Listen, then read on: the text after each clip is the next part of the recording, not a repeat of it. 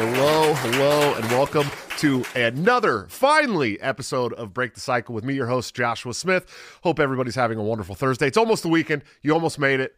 Guys, I know I haven't been doing a lot of shows recently. A lot of stuff.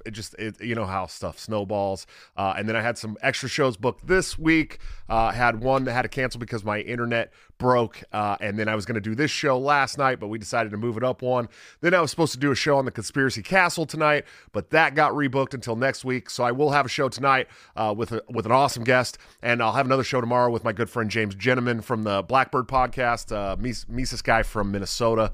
That's going to be a lot of fun. He's the most base gay dude I've ever met in my entire life, by the way. It's going to be savage. You're going to love it, I promise you. But I'm back. I am back, and we're going to be doing a lot more shows. If you listen to the show just in the audio portion only, you know that at the beginning of the week I told you I was going to be getting back into it head first, and I am. I absolutely am. This week just had some issues, and next week we will be chock full of shows again.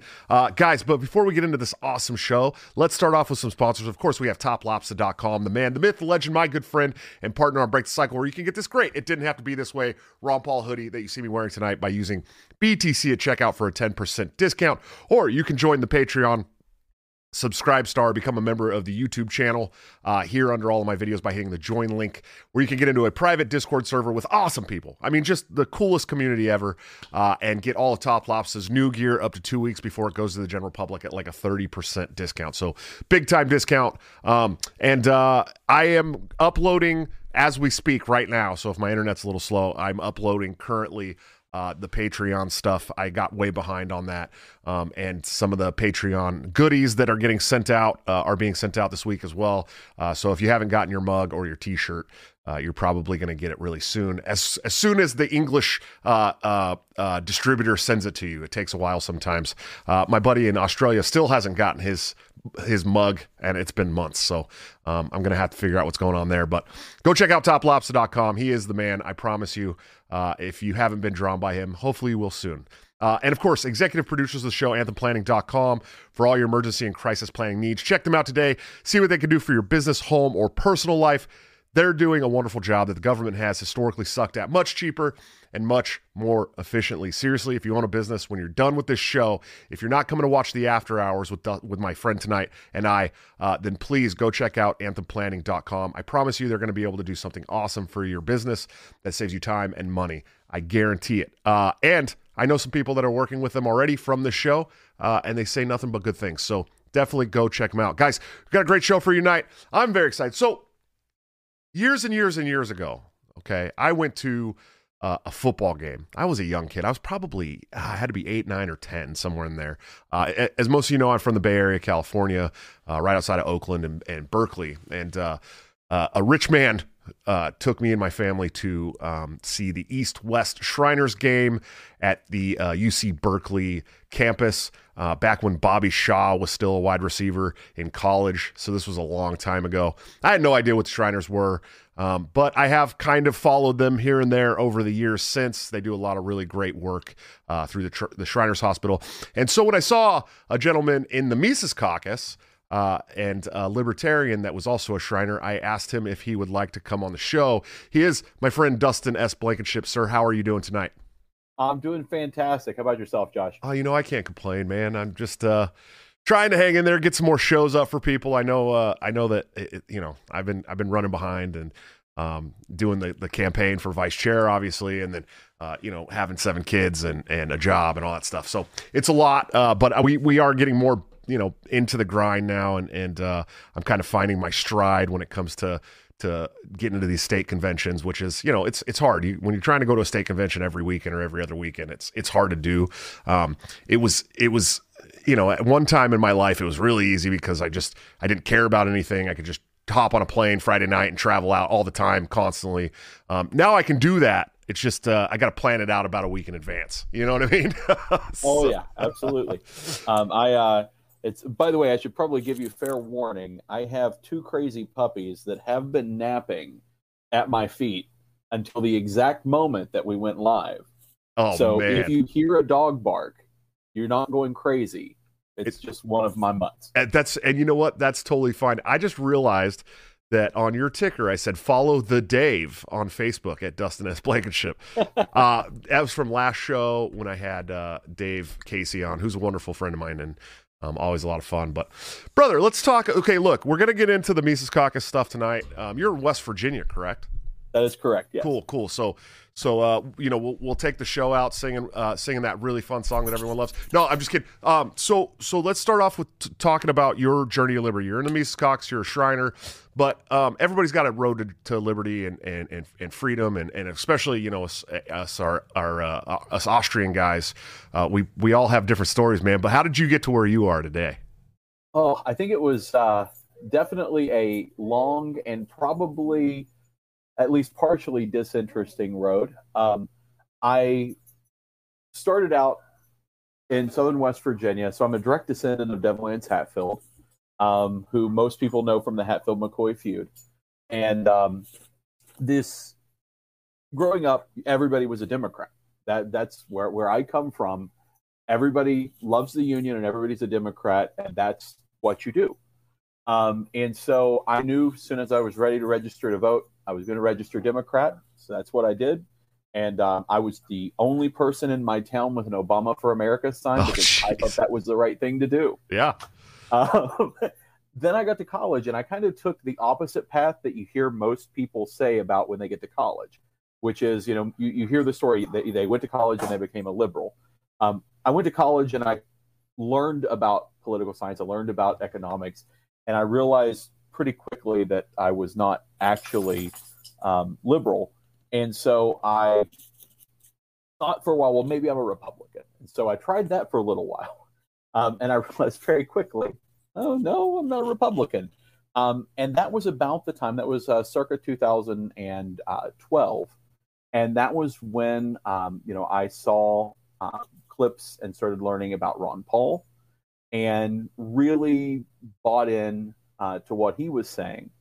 And at around the same time, I had decided, I was in law school, and I decided that I was going to go ahead and get my master's in public administration. And in our master's program, we had a self-proclaimed communist that was teaching us public finance and economics. And she, to her credit, she taught all of the schools.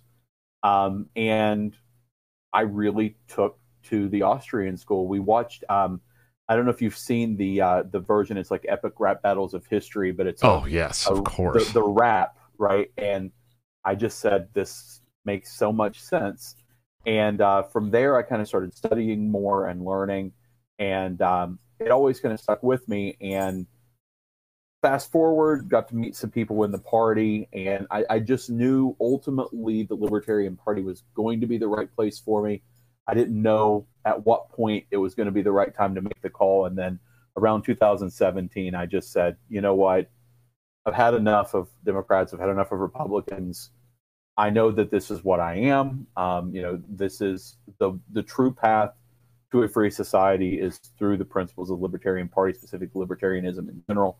And ultimately made the call, switched the party registration officially, even though I'd been telling everyone. It was funny. I had a Facebook memory come up a couple weeks back, and it was from 2012, 2013, where I was talking about being a libertarian.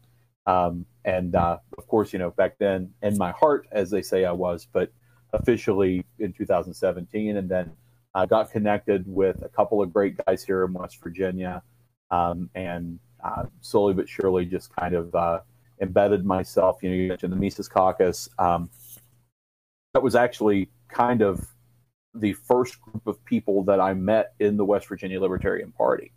I had registered. I said I was going to go to the convention. One of my best friends, who's also a Shriner, his name's Taylor Richmond. He's actually on the state XCOM here in West Virginia. Taylor had said, he wanted to go to the convention. I wanted to go, so we rode together, and we had connected with some guys, Will, who's our state chair, and several other guys. And it's funny. We were talking the other day, and I'm like, it's so strange, because I can't imagine a day now that would go by without talking to these people. But yet, a year ago, we had never spoken. Right. So it really brought a sense of community for me within the Libertarian Party, and gave me really something to buy into. And the more that I learned and grew, and really, kind of came into that side of things through obviously Dave Smith's show. And then one of my fraternity brothers from undergrad, I'm a former national president of a college social fraternity, and Cameron, one of my fraternity brothers who lives in Florida, suggested that I join the Mises Caucus group because I was interested in Austrian economics. I had really enjoyed the show from I'm trying to Friedman's show back in the 80s. It's slipping my brain. Free to Choose. Yeah, Free to Choose. I was about to say that too. And actually, somebody in the chat just asked if your teacher taught the Chicago school, which is funny too. So, that's fantastic. Yeah. So Free to Choose was a big thing that helped me, head that direction. And the other thing I would say is, to her credit as well, she loved to debate, and so oftentimes I would tell her why she was dead wrong, and we had some really epic arguments in that course that I think strengthened me in the long run. And then actually, when the course was over, she gave me a hug and told me that I was one of her favorite students she had ever had. Oh, that's because great. I was one of the few students that had ever challenged her on every belief that she had. Sure. And I love that. I think that's really important, no matter what the conversation is. When you're going to, have a discussion, have a debate, you don't always have to reach the same conclusion, but if you can both grow and learn and understand each other better, it's wonderful. And I teach college courses now, and I'm an administrator for WBJC, and that's one of the things. I do debates in almost all of my classes, and I tell the students, I don't always expect you all to, at the end be like, oh, this person's right. But what I do want you to do is to understand where they're coming from and to really fully see their perspective. Sure. I think we can grow a lot by doing that. Well, and it takes balls. As a college student, I remember going to college my first time. I went to college as an adult, like as a full, like on my way to 30-year-old adult, and it takes less balls when you're an adult. But when you're a young person and you're in college and you're coming from a lot of us are coming from the public school to prison pipeline.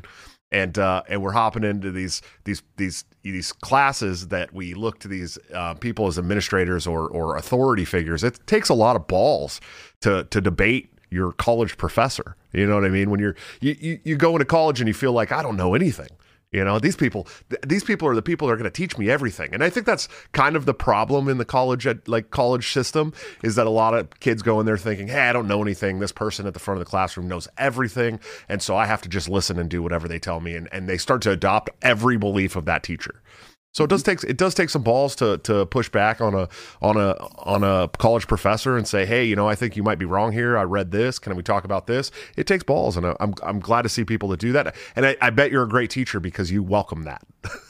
I am told that I am, although I've also been told that I could eat certain things and die. So you never know. There are lots of different opinions, but yeah, I mean, honestly, for me, when I teach, especially, if I can foster a debate environment where everybody feels comfortable to speak their opinions, I think that's probably the best classroom environment that you can have. So. Absolutely. There's no doubt about it whatsoever.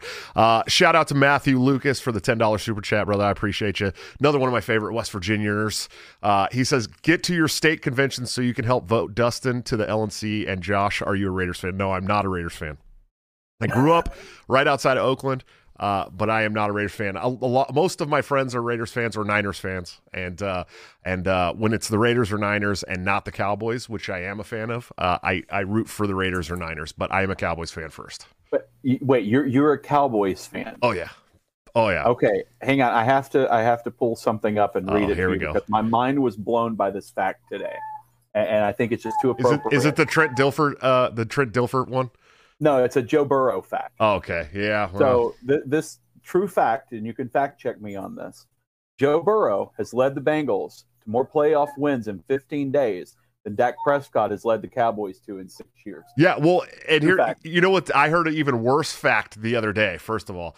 Trent Dilfer has more playoff wins since 1996 than the Cowboys do, and that hurts me. Ooh. That hurts me so bad to think about. It's funny because I'm a Cowboys fan. My mom fucked me up. My mom gave me a Dallas Cowboys starters parka when I was like, I don't know, 5 or 6 for Christmas, and this was right before. Well, I guess I was a little bit older. Maybe I was 10. Yeah, because it was right before we won 95, 96 back-to-back Super Bowls. And so it was like, I got this parka. I was like, yeah, I'm kind of a Cowboys fan. Started watching the Cowboys games. We won back-to-back Super Bowls. We take a year off. We won another Super Bowl. And it was like the course was set. You know what I mean? And then I spent the next 30 years of my life crying at every postseason. I mean, really, it is. It was like this year. We had this season, and I'm watching them, and I'm going. I know we shouldn't get into football talk, but I don't care. And I'm watching them, and I'm going. Okay, we lost to teams that we should have wrecked, like Denver. Okay, there was no reason for us to lose to the Denver Broncos whatsoever, and it was a shitty game. We played really bad. We lost to the Raiders. We lost to teams that we should have wrecked, and so I was, going in the postseason. I had a little bit of optimism, but I was sure, I was just going to be let down again. It's just it's almost becoming like the Dallas Cowboys curse at this point. You know what I mean? Like I don't say at the beginning of every season, this is our year anymore. I said that for like 2 decades. You know what I mean? This is our year. This is the year we're going to do it. And then we didn't. And so they're kind of becoming like the San Jose Sharks to me. I'm a big hockey fan, big San Jose Sharks fan. There's been like 5 years since the inception of the San Jose Sharks that we did not go to the postseason, and we have never won a cup. So wow. That's insane. And we did make it to the cup once and got wrecked by the Penguins. So, my teams, that's just how I roll, dude. Except for the Warriors. I was a Warriors fan my whole life too, right? And I waited 32 years to watch them win a championship. And now everybody's like, you're a fair weather fan. I'm like, bitch, I spent 30 years waiting for them to win a championship. Are you kidding me? Fair weather. Get out of here. I saw the Golden State Warriors play the Atlanta Hawks in Atlanta, okay, where Latrell Sprewell hit a 3-pointer while we were down by 2 at the buzzer to win the game. I've been watching them my whole life, and you are not allowed to call me a fair weather fan. You know what I mean? Oh, well, I'm a bandwagon fan of the Warriors 100%. I did not watch the NBA at all until they started playing well. Steph Curry said, okay, I'm going to watch them. But I only watch playoff basketball because just like baseball, it's boring to me unless there's something on the line. Well, and see, there's another team. I'm a diehard Oakland A's fan. I grew up at the Oakland Coliseum, okay? We have not won a World Series since 1989, okay, where we swept the San Francisco Giants in the Battle of the Bay. But everyone puts an asterisk next to it because it was happening when we had the 1989 Loma Prieta earthquake. So we had to play, because the Candlestick got wrecked in the earthquake, we had to play every single game at home in Oakland. And so every Giants fan's like, well, you only won because you had to play every game at home. Fuck you guys. You know what I mean? Like, ouch, my heart. But 1989, that's the last time the Oakland A's, I was 6 years old the last time the Oakland A's won a World Series. And that was when I was born. Yeah, I was born in 1983.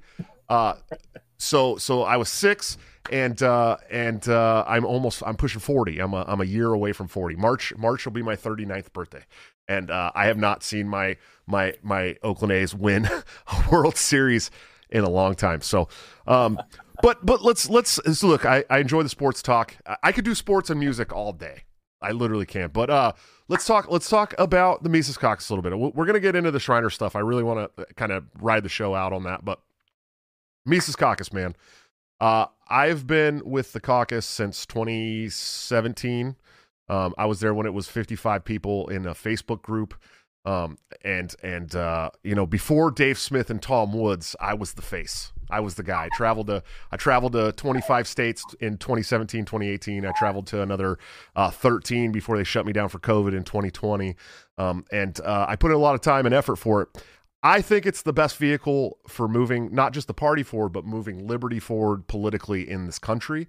What does the caucus mean to you, man? And why are you a part of it? It's got to be more than just the Austrian thing, right? Oh yeah, absolutely. And I think that's, for me, I'm gonna say this I don't like the word politically correct, but I always try to be a nice person. So I'm going to try to be nice in saying what I'm going to say. We don't have that in common, buddy. I get it, though. I get it. It's okay. But I hate our messaging out of national, right? Sure. Like it's, to the word milk toast would be a positive. Yeah, it's an understatement. Like that would be a compliment for the messaging that we've had. I mean, just look no further than the logo that was put out for the convention. Oh, it's so bad, right? Like it's absolutely atrocious. And to whomever did it, I'm if it's somebody that we pay to do that, one, probably we should be looking at whether they should stay on staff. But just in general, right? Like that's just one example of this whole idea that we're going to truly turn people around and turn the country around and win hearts and win minds by going out and just being the most Democrat we can be when we need to be, and to really not like the Republicans, but also try to win some of them. Like, no. What we need to do is we need to have strong messaging. We need to go out and we need to tell things the way they are. I find, for example, like I think Angela McArdle is so inspirational because I love just her approach to things. She's so direct. I think there are so many of you guys, and I would include you in the group of them, that you go out and you speak your mind. But it's not just your mind. You really speak what you truly feel is the truth, right? And I think that matters so much more. Right. I also just got a message letting me know that one of our organizers here in West Virginia is older than everyone, including you. So he's now very sad to learn that he's old. Hey man, I never said I was the oldest guy around, but I'm definitely a lot older than a lot of the Mises Caucus people for sure. I just look good. It's the beard; it hides the wrinkles. Listen, that's why I keep the stash, man. It's you got to have something that keeps you young but distinguished. So, but honestly, truly, it was the messaging for me because, as you said, I really think that getting out and telling things the way they are, I think people are really tired of everything being, to use the phrase I said earlier, PC, right? Like people want to hear the truth. They know how they're feeling. And the Libertarian Party and the messaging of the Libertarian Party should reflect the fact that we are supposed to be a free society. Right, that there are so many things that are just shocking going on in the country right now that I couldn't have imagined. I will say, and this is probably going to not get me very many fans, but I don't watch Joe Rogan, don't listen to Joe Rogan. It's not that I dislike. Oh, Rogan, you're so fired, dude. Oh, I know. I know. I just he's on the radar. It's just every time I start to go that route, I wind up watching or listening to somebody else before I get there. I just full disclosure, I listen to Joe Rogan very rarely, like very rarely. And now I feel less bad. Yeah, and I usually listen to an episode when it's like there's a huge uproar about an episode. Like, of course, I was going to watch the Dr. Robert Malone episode. I think that's one of the most, probably the most important podcast episode that has come out in 5 years. If you haven't listened to all 3 hours of it, you need to. And so, like, I listen to them occasionally, but I'd much rather listen to something that's even more entertaining, like Dave Smith or Tom Woods or Michael Malice, stuff like. I enjoy those podcasts, and I listen to a whole list of podcasts that are not politically motivated whatsoever as well. So. That's how it is. And then I listen to kids' podcasts at home a lot, too, for the kids. So, well, I don't do the kids' podcast. Well, I guess technically I do watch some like Disney theory podcasts from time to time. So I guess I do also listen to kid podcasts. But yeah, I do a lot of different ones. Lex Friedman is one of my favorites. He's great, yeah. Absolutely. I think he has such a unique approach. So, but I say that with the preface that I can't imagine, or at least in my recent recollection, I can't remember a time when a White House has come out and essentially said that, someone in what is now modern media should be silenced or at the very least, censored.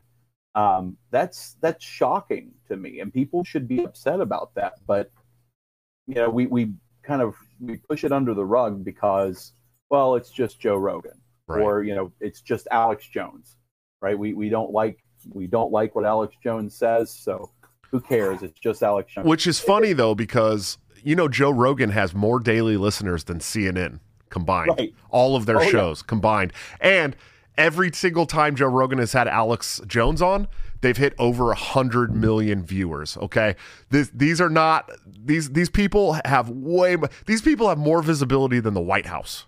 Right. You know what I mean? Straight up. That's why they're upset. At the end of the day, that's what it is. They have more viewers than the White House press conferences, dude. You know what I mean? And that's a big deal to them. So. Oh yeah. Well, and actually, kind of interesting sidebar there as well. Speaking of messaging. One of the things I found really interesting, there was a report that came out, and I can't remember who did the study now, but it's been a couple of years back, and they analyzed the reading level of the speeches that were given by the various different presidents or presidential candidates. Sure. And, one of the things they talked about was how Obama was one of the most educated sounding presidents. His was at a minimum, each speech was minimum high school reading level. And they said, shockingly, Donald Trump is at a fourth grade reading level. and they said that as if it was a bad thing. Right. But there's a reason why people responded to Donald Trump. Whether they liked him or disliked him, people understood what he was saying, and he spoke to a lot of people. Right. And I think that when that study was done, they really took the wrong information away from the study, which was, we're going to praise certain presidents for talking above the general population. But, the vast majority of Americans aren't going to be speaking to their friends and family on a graduate school reading level every day. But I can guarantee you go into most blue collar workplaces. I mean, my dad was a coal miner for 33 years. My whole family, we come from coal mining, timber, right? Like, you go in there, they don't really care if you're going to try to use big words. That they don't have time for that, right? Like, they want to connect with you. They want to learn about these things. They want to have conversations with a real person. And I think that's the thing that didn't get taken away, which was, why is Donald Trump popular? One of the reasons is because people understood him and they liked what they heard. And I think that we can learn a lot from that too, in terms of our messaging, which is, if we are speaking the truth and we're saying it in a way that everybody can understand, dang, I think we can go a real long way doing that. Yeah. Yeah, I agree. And well, it's funny because I've talked to obviously I've known a lot of people that have run for office or have aspirations, political aspirations of running for office, working in politics and traveling around the country and stuff. And something that I'm always telling people is I want to see blue collar, working class people run for office, because that's just something that historically is not the way things were done in this country. Blue collar people did not run for office. They didn't get involved in politics. They just voted, their party, whatever they thought it was. I want to see libertarians really champion. Look, right now, the communists in this country and the DSA, and these are the people that are championing. I always fuck that word up. Championing the working class, right? But they don't care about the working class. At the end of the day, the vast majority of the DSA looks down their nose at the working class. If you tell them, "Oh, I'm a janitor, but I'm not going to get vaccinated against COVID because I don't think it's a good idea right now," they're going to be like, "That's because you're a stupid janitor," right? Like, that's how they treat people in this country. Literally. So I'd like to see the Libertarian Party be the working class party, because we're really, at the end of the day, nobody understands the plight of the majority of millions of Americans than the working class and the people who get up every day and put on boots and go and build America. I mean, those are the people that understand our plight more than anything. And they're the people who have the government riding their back the hardest. Right? We don't get a bunch of tax subsidies, and we don't get, we don't get all these little breaks here and there that the elite get, right? We have to go out and we have to struggle and we have to support our families. And if we're living paycheck to paycheck, no one's coming to fucking save us. You know what I mean? Like, we have to do it on our own. In fact, I was reading a study the other day about borrowing money. Right. And how something like 60% of the population in this country can't even borrow money because they don't have, or not, no, it wasn't 60% of the working of blue collar America can't even borrow money because they don't have a good enough credit, because they're living paycheck to paycheck, trying to support families. And you have to look at these people, like me. Okay, let's say I made $80,000 last year or something like that. I'm not going to tell you the actual factor, but I supported a family of 9 all year last year by myself financially. Okay. there was some weeks we struggled. You know what I mean? There were some weeks that we struggled, and you know, people like me were, you know, if I got tons of tax money taken out until we got all the kids at once, but if I had that tax money, we would never have struggled. And I'm telling you, with doctor's bills, with school, with optometry bills and glasses and dentists and all that stuff, if I had just had my tax money back, none of those emergencies that popped up last year would have been a problem for me whatsoever. And that's a person who's raising a family of 9 by myself. Okay. Oh yeah. So it's really, really crazy. Sorry, David Bradley, the Road to Providence. What's up, brother? He said, kids podcast. Thanks for the shout out, Josh. He's a young man. He's a young man. I don't even know if David, are you 18 yet? I know. Yeah, because he's in college. He's got to be 18, right? Well, I mean, he could be a prodigy. Yeah. I don't know. But that's what I want to see. I want to see more people who have lived the struggle become libertarian candidates, because nobody understands, you know, America better than we do. Nobody. We're building America. We're living the struggles of America. We bear the burden of being an American every single day. These elite assholes and doctors and lawyers and fucking career politicians and that run for office, they don't struggle. They're not struggling. They've never had to figure out how to make a family or a meal last an entire night for a family of 9. You know what I mean? Like, they don't have to do that shit. Okay, so I want to see more of you who are blue collar that are like, I hate politics. Politics sucks. I want to see you go the other direction and run for office, because if you could become a state rep, okay, you have the opportunity to really affect change in your state. If you could get into Congress, I don't care if you run as a Democrat, a Republican, a Libertarian. I would like you to run as a Libertarian. I don't care what you run as. If you have working class values, okay, and you're trying to make life easier on the working class by getting the government monkey off my back, I want to see you run. Like, those are the people that I want. I would like to see half of Congress be blue collar. I would like to see half of Congress be construction workers in 10 years. You know what I mean? Hi, kids. Do you like violence? Are you sick to death of pussyfooting around the truth while being constantly fed lies by news and big tech tyrants? If so, then come join me, Dan Smots, on The System is Down, where we get weird, have fun, and dig into all the dangerous taboo topics like conspiracies, politics, religion, culture, current events, and everything your family just prays you don't bring up around the Thanksgiving dinner table. And I know that reality is scary to some people, so if you're easily offended, just ignore this and go back to making cat memes or whatever. But if you're ready to change the world for the better, come join me on The System is Down at tsidpod.com or wherever you get podcasts. That's tsidpod.com, because the system is down and truth is taking over. So, Josh, pop quiz. Yeah. Okay. And I'm sure you're going to know the answer to this. Does the Constitution, are there any constitutional requirements for the Supreme Court, because we got a Supreme Court vacancy? Are there any constitutional requirements that they be a lawyer or have gone to law school or have been a judge? Nope. None, right? I have said since I graduated from law school, and I've upset a lot of professors in law school, because I have made the comment for years, they should put a farmer on the Supreme Court. That would be great. Because I've never met anyone in my life that has more common sense than a farmer. And I stand by, if you put one farmer on the Supreme Court, they would fix so many of these complete wacko rulings that come out of this court. Sure. And this is speaking from someone with a background.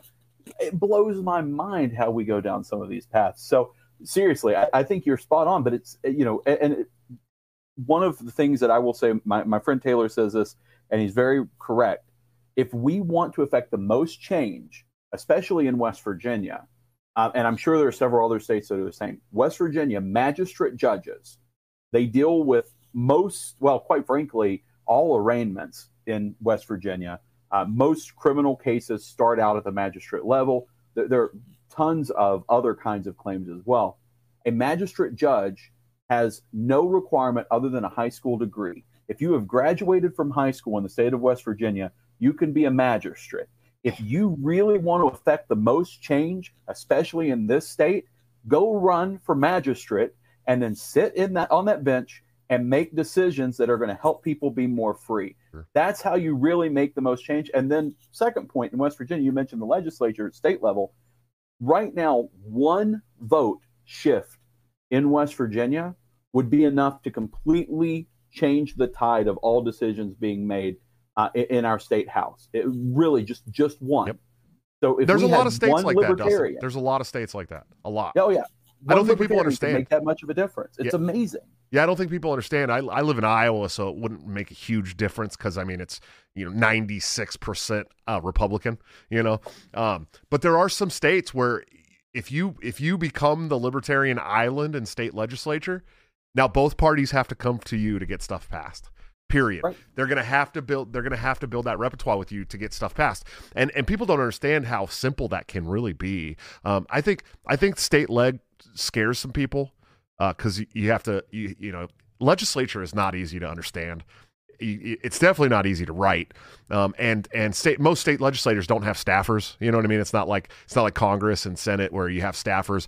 When you're a state legislator, you're actually the one doing the work. It's not staffers. And so I think it scares people. But man, even if you're a libertarian, okay, and you can get into office as a state legislator, even if you never put forth legislation, ever, you can affect change. Because you can become that island vote that people have to work for, especially in some of these smaller states. West Virginia, obviously. I know that Wyoming, there was when we won 2 state legislator seats there, they were able to affect some change, but they brought forth legislation. The Republicans there kind of had to make some inroads with the libertarians. It really changes the political landscape in your state to a more free direction. And then you have states like New Hampshire where all these libertarians went and won office by running as a Republican, and now they've pretty much just taken over the state legislature. We see them pushing forth legislation to secede and completely abolish schools, and now they have a $5,000 a year grant that's following the students instead of going to the schools. I mean, you can really make a difference. I know that I have a lot of viewers who are like, politics is garbage and you'll never do anything as a libertarian. But I disagree. I think that we can. And I think that, at the end of the day, this liberty game, especially in politics, is an asymmetrical warfare game that we need to be firing on every single angle possible, because that's how these people play it on us every day. If it's not COVID, it's the war on Russia or the war in the Middle East. It's taxes. It's a constant attack on you from all angles. So we have to fire back that way. And so, I think that's a great idea too. The judicial, I think that, judicial branch of office gets overlooked all the time, and you can make such a huge difference there as well. And you're not the only state like that. I mean, there's a lot of states where you can become a magistrate or attorney general or whatever the hell it is. You don't have to be a lawyer. You don't have to have any law degree whatsoever to do it.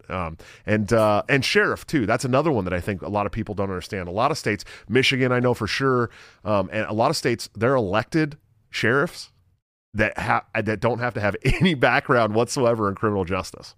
Now, I'm going to do a really bad segue here, Josh, but you mentioned sheriffs. Do you like shooting guns? I do, yeah.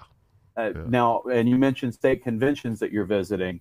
Are you planning on coming to the West Virginia State Convention? I got to look into the dates. I would like to come to. West Virginia is one of the states that I have not visited for a libertarian event before. You know who said the same thing? Who?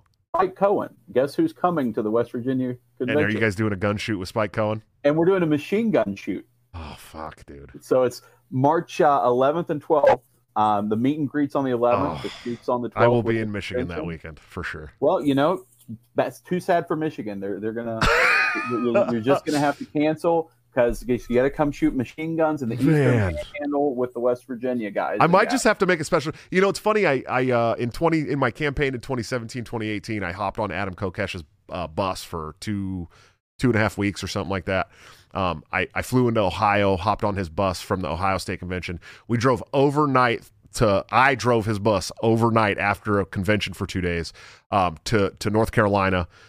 Woke up Sunday morning, walked into the North Carolina convention, brushed my teeth, and gave a speech. And I had been driving all night. And then we had tacos at a Mexican restaurant. I slept in the bus for 2 hours. I hopped up and started driving towards Kentucky. And we stopped in West Virginia and slept in a rest stop, not a rest stop, but like a truck stop. in the bus in West Virginia. And I just remember driving through because West Virginia is one of those states that a lot of people don't know a lot about. It's one of those less talked about states. And I'm driving through West Virginia going, holy shit, this is one of the most beautiful places I've ever seen in my entire life. Now, and immediately, when we were going to North Carolina, going through the Smoky Mountains and all that stuff was just immaculate. But then coming back through West Virginia, I realized it was daytime, and I was just like, wow, it's so gorgeous. I don't think people understand how gorgeous it is, man. Oh yeah, I made the joke. We were talking earlier before we came on about being fans of movies, and in Bruce Almighty, the Jim Carrey film, one of the biggest Easter eggs that I don't think anybody notices is that his apartment number is 304, which is the only area code in West Virginia, which is almost heaven. Oh, right. That's right. They say West Virginia is almost heaven. That's right. And there's some great songs about West Virginia, my friend. Some great ones. Oh, yeah. We could sing it on the way out of here, but well, WVU has been losing all their basketball games, so we haven't gotten to sing it very much. Oh, lately. Bummer. That's a bummer, dude. Yeah, it's amazing, dude. I it's definitely a place that's on my bucket list to like actually visit now, instead of just driving through. So, it's gorgeous. I'm up here in Morgantown. We've got WVU football, all kinds of wonderful things, and I've got a pretty good spare bedroom that you're looking at part of in the background right now. So if you like wood paneling, you've got a free place to stay anytime you want to come to Morgantown. I do wonder how long that drive would be. You know what I mean? I think last time I looked, it was only from Iowa to Baltimore, because I had a 9-hour layover in Baltimore on my way home from Boston. Like, cool, thanks for flying me for 20 minutes to just have me sleep in an airport. But my fiance's like, I'll drive there and pick you up right now. And we looked, and it was only like a 9-hour drive from Iowa to Baltimore, or 10-hour drive or something. I was like, oh yeah, we could pull that off. So West Virginia can't be that far. Yes, it's not bad at all. 70 takes you most of the way. Yeah, it's funny. It's funny moving to Iowa, how I could just drive everywhere now. It's like I lived in California and Washington. I lived in California and I just kept moving north. Right, I moved back up to the Bay Area from San Francisco or from San Diego, and then I moved to Portland, Oregon, and then I moved to Southern Washington. It was like I just kept going as far away from California as I could get, and now I'm in the middle of the country. But it was like when I was running in 2017, 2018, I had to fly, everywhere I went, and it was like an all-day excursion no matter where I was going, unless it was like somewhere on the West Coast. It was like I'd have a layover that took a couple hours, and then I'd get back on a plane, and finally by the evening I'd leave at like 5 o'clock in the morning, and finally by the evening that night I'd be wherever the hell I was going. And it was hell. Now I can drive to Nebraska, Illinois, Michigan, Missouri, Minnesota. I mean, it's wild, and all within like 4 to 8 hours max. I mean, we can get down to Arkansas in 8.5 hours. It's crazy. Wow, wild, man. But West Virginia is not that close to everything. So no, you guys are. I mean, you're almost East Coast at this point. Just to get, because we don't have a lot of interstate here, really, right? And so, or 4 lanes in general. So to get from Morgantown to my parents' house, which really isn't that far in terms of distance, but because you have to drive relatively slowly, it's about a 5-hour drive, where if I were going into Pennsylvania at the same time amount, I could be to New York in just about the same amount of time as it would take me to get to my parents' house in West Virginia. That's so crazy, dude. Yep. It's so crazy. It is, that whole area is just wild to me too, man. It's like I don't know, once you get like halfway up the East Coast, you can go through like 10 states in a matter of 8 hours or something. Like, you're just like, how? It doesn't make any sense. Coming from California, it takes you all day to drive from the top to the bottom. I mean, literally, it's like 15 hours. You know what I mean? And that's one state. And if you're driving across the country, it takes you 2 days to get through Texas. 2 whole days. I lived in Texas for 1 year. And immediately decided that was a bad life choice and moved back to West Virginia. Yeah, dude, it's Texas. I lived in Texas for 30 days, and I got the hell out of there. So I get What part of Texas? Dallas, right outside of Dallas, Mesquite. I lived in Austin. Yeah, that's even worse. Dallas is okay. Austin is a lot of fun to visit. Yes. I could never live there. That's like, but it's very difficult to live in the People's Republic of Austin. Yeah, it's basically how all the like blue states and cities are now. Like, they're super cool to visit, dude. Like, California is a lot of fun. New York's a lot. Well, it was a lot of fun when you could go do stuff without having a medical procedure forced on you. Chicago's a lot of fun. I mean, these cities are fun to visit, But you can't live there. You can't Right. fucking live there. I had to move. I had to move to Iowa, where it's 1/5 the cost of living in California. I can leave my front door unlocked all night. Nothing gets stolen. No one gets shot here. It's affordable. It's crazy, man. It's crazy. You got to get the hell out of those cities. You got to. My mortgage for the home that I have here in Morgantown is half the price of half the rent for my apartment in Austin. Yes, yeah, that's what I was. I pay less than double. Okay, I was $1,000 a month to rent a room in California. To rent a room, a room, not an apartment, not a house, a room. Here in Iowa, I have a 5-bedroom house with a fully built out basement for about $600 more a month than I was paying to rent a room. Wow. Yeah. Yep. It's amazing. I'm telling you, people need to start paying attention to the flyover states. It's wonderful here. Get the hell out of those cities, man. It's cold. Yep. It's cold as shit. Like right now, I woke up this morning and my car wouldn't start because it was too cold. The battery was. Yeah. I've been there. Yeah. And like the we have a minivan, and apparently we need a bigger battery because at a certain temperature, your battery will not start because of the cold cranking amps. And so I woke up this morning and it was so cold, and we're talking it was like -15 or something like that. It was so cold that the van would not start. So you have to be ready for that if you move to the middle of the country, unless you're in the South. Right. But okay, so we're about 15 minutes away from the end of this thing. Let's get into the Shriner stuff. Okay, so I saw some pictures of you with the fez, right? Your hat. Right? Yes. The cool hat that you guys wear. You got it? Yes. That's what I'm talking about. Nice. I appreciate it. There you go. There's the fez. Why the Shriners? Why the Shriners, and what are the Shriners? Okay, so and it's a little crooked, but that'll be all right. Ah, it's fine. It's good. I've seen Indiana Jones. I know how they fit.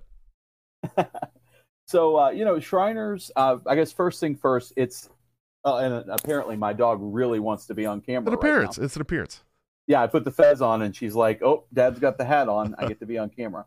So we're just going to let her climb back there. Well, I am two. being.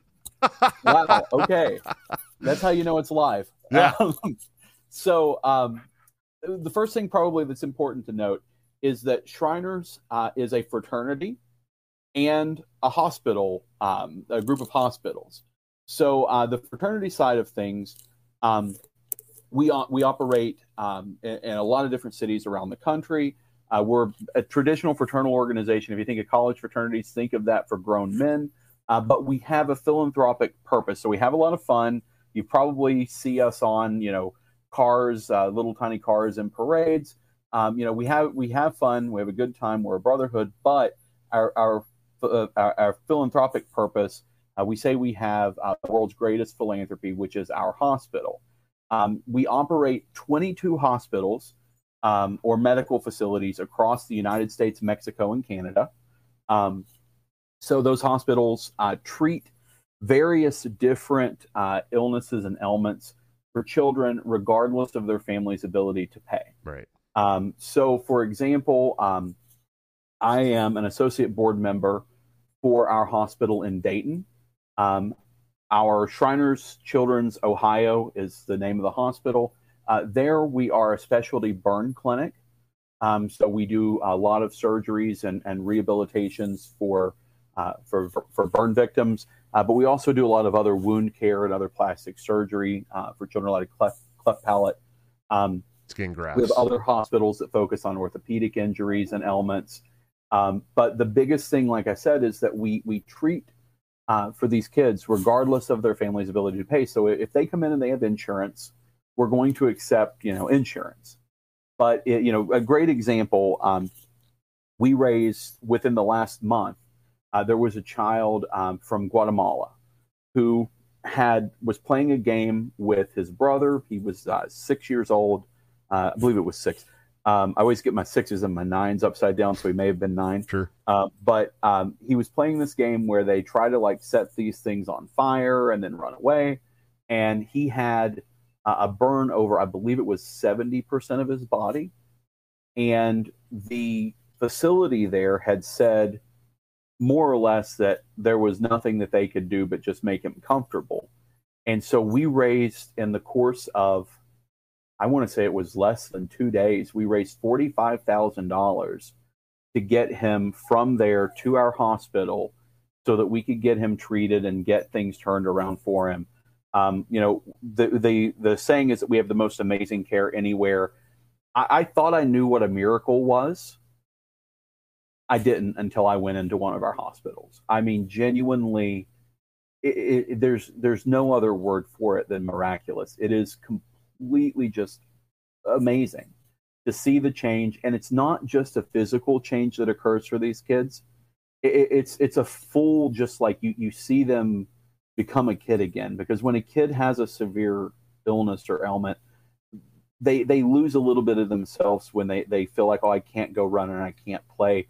And Shriners allows kids to be kids again. And it really is just, like I said, if you get the chance to visit one of our hospitals, to meet with some of our patients, it's life-changing. I've cried more tears working with our kids than I ever had in the 30 years before.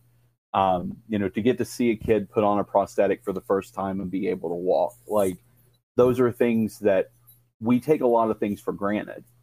And it really, it tugs at the heartstring, and it shows that there's a lot of good in the world. Sure. And, not to tie it back into the political side of things, but, this is a philanthropic charitable organization that's out there doing this for these kids. We're not relying on, the government to step in and help. This is us coming together as a community and saying that there are kids that need help, and we are going to help them. We're going to do what's necessary to help these kids, because, we are ultimately there to help each other and to grow. So that's the short of the long of it is we have 22 hospitals all over America and Canada and one in Mexico. And we are accepting kids.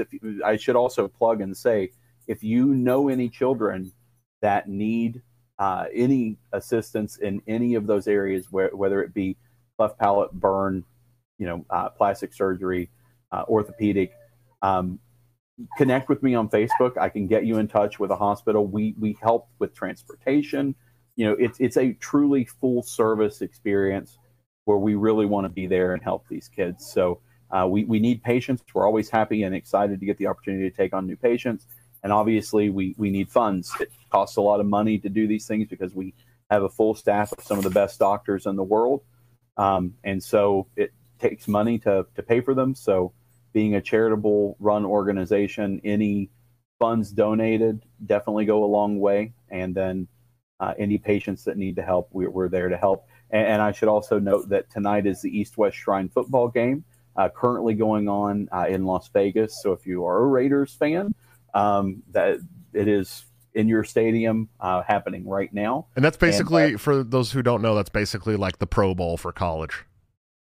Exactly. Yeah. WVU's running back Letty Brown is out there right now, hopefully running up a storm. And, we do that. A lot of times people will say, well, why is there a football game? Why is there a golf tournament? Why is there a football game? One of the things that does is it gets the name out there and the publicity for people to see what we do. And then in turn, hopefully when people see that, they're inspired to help the way that we are. And if you're around, West Virginia, or if you happen to be in Minneapolis this summer, we have our international convention in Minneapolis this summer, and there's a giant parade that'll be coming through. And I know my group of guys, I'm the president of the Curmudgeon Cruisers, which is a favorite word of mine, curmudgeon. I love that word too. I'm not gonna lie. A word that should be used more. And the Curmudgeon Cruisers, we are bar stool racers. So we have go-kart bodies with a bar stool on top and high handles, and we ride those around in parades and do tricks. So if you happen to be in Minneapolis and you see me coming by on a bar stool, give me a holler, give me a shout. I'll come over and give you a high five. Nice, man. I'm a member of the Clampers. If you're not familiar, that's a West Coast fraternal brotherhood that started with the gold miners in the 1800s. And we do a lot of charitable work for the children's hospitals. They're not our hospitals. Right. There's I think last time I looked, there was like 700,000 clampers on the West Coast and surrounding territories. And it's the same thing. It's a fraternal brotherhood. We call ourselves, we don't know if we're a historical drinking society or a drinking historical society. But we do the same things, you know, and it started with the gold miners. It was a really rough life being a gold miner.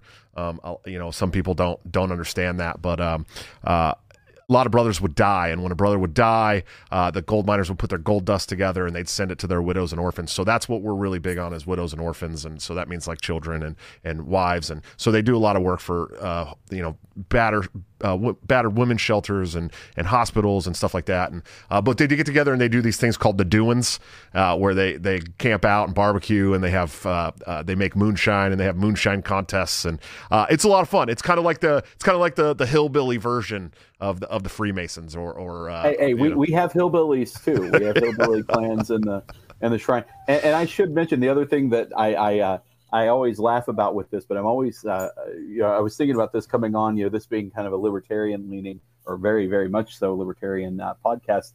You know, Shriners are Freemasons, and there's always that like group of people that are in my Facebook list that I always laugh when I communicate with them, because I'll see like the Freemasons are doing fill in the blank. There's a running joke within the Freemasons, and that is that the only thing that we're doing is having a dinner that we have to be at least every night of the week. Right.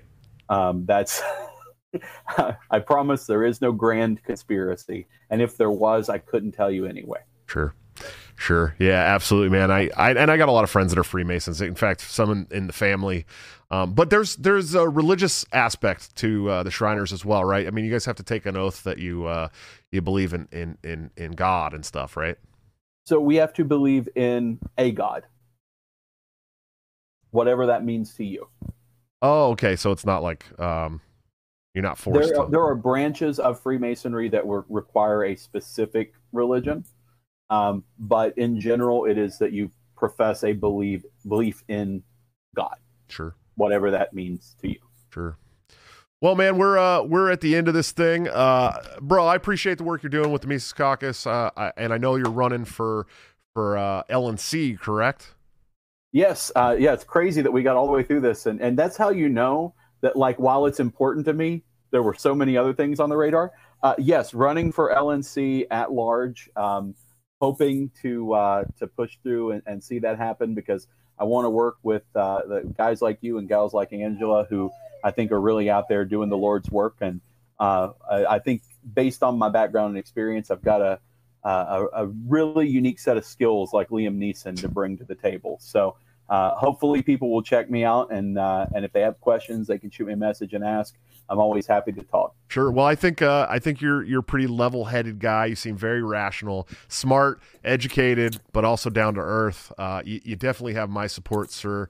We're going to need people on the board. With people like me on the board, we're going to need people like you on the board. It's important to kind of balance some of those things out. You know what I mean? I'm definitely I'm not always the most level-headed. Let's be honest. People know that about me. I did one day of Tai Chi, Josh, and when I did it, our sensei said, you know, that you need yin and yang. He said, like bong with a Y. Exactly. And he said, scoop heaven, scoop earth, and stroke the furry kitty. Yeah. So that's all I remember from Tai Chi. Every once in a while, I need somebody who's very rational and very level-headed to be like, hey, man, hey, come here. Let me talk. Hey, let's just take some deep breaths, okay? And you're like, you know, you're right. You're right, buddy. And then I get back out there and do the right thing. But, you know, I've been on this board for this is my 4th year on the LNC. You know, and I kind of got to the point where it's like, look, and I said this in my speech at the Iowa State Convention this past weekend. I said, unfortunately, I'm on a very weird board right now where 1/3 of us is vehemently trying to fight against corruption and bring integrity and truth to this board and the party around the entire country. You know, 1/3 of us is completely apathetic to anything that can be considered drama. These people, it's like it's at the drop of a hat. They're like drama, right? And then there's 1/3 that is applauding and impressed by the absolute blatant corruption going on in the party right now. So I'm just looking forward to having a board that can get things done and is full of people who are anti-corruption and full of integrity and truth and honesty.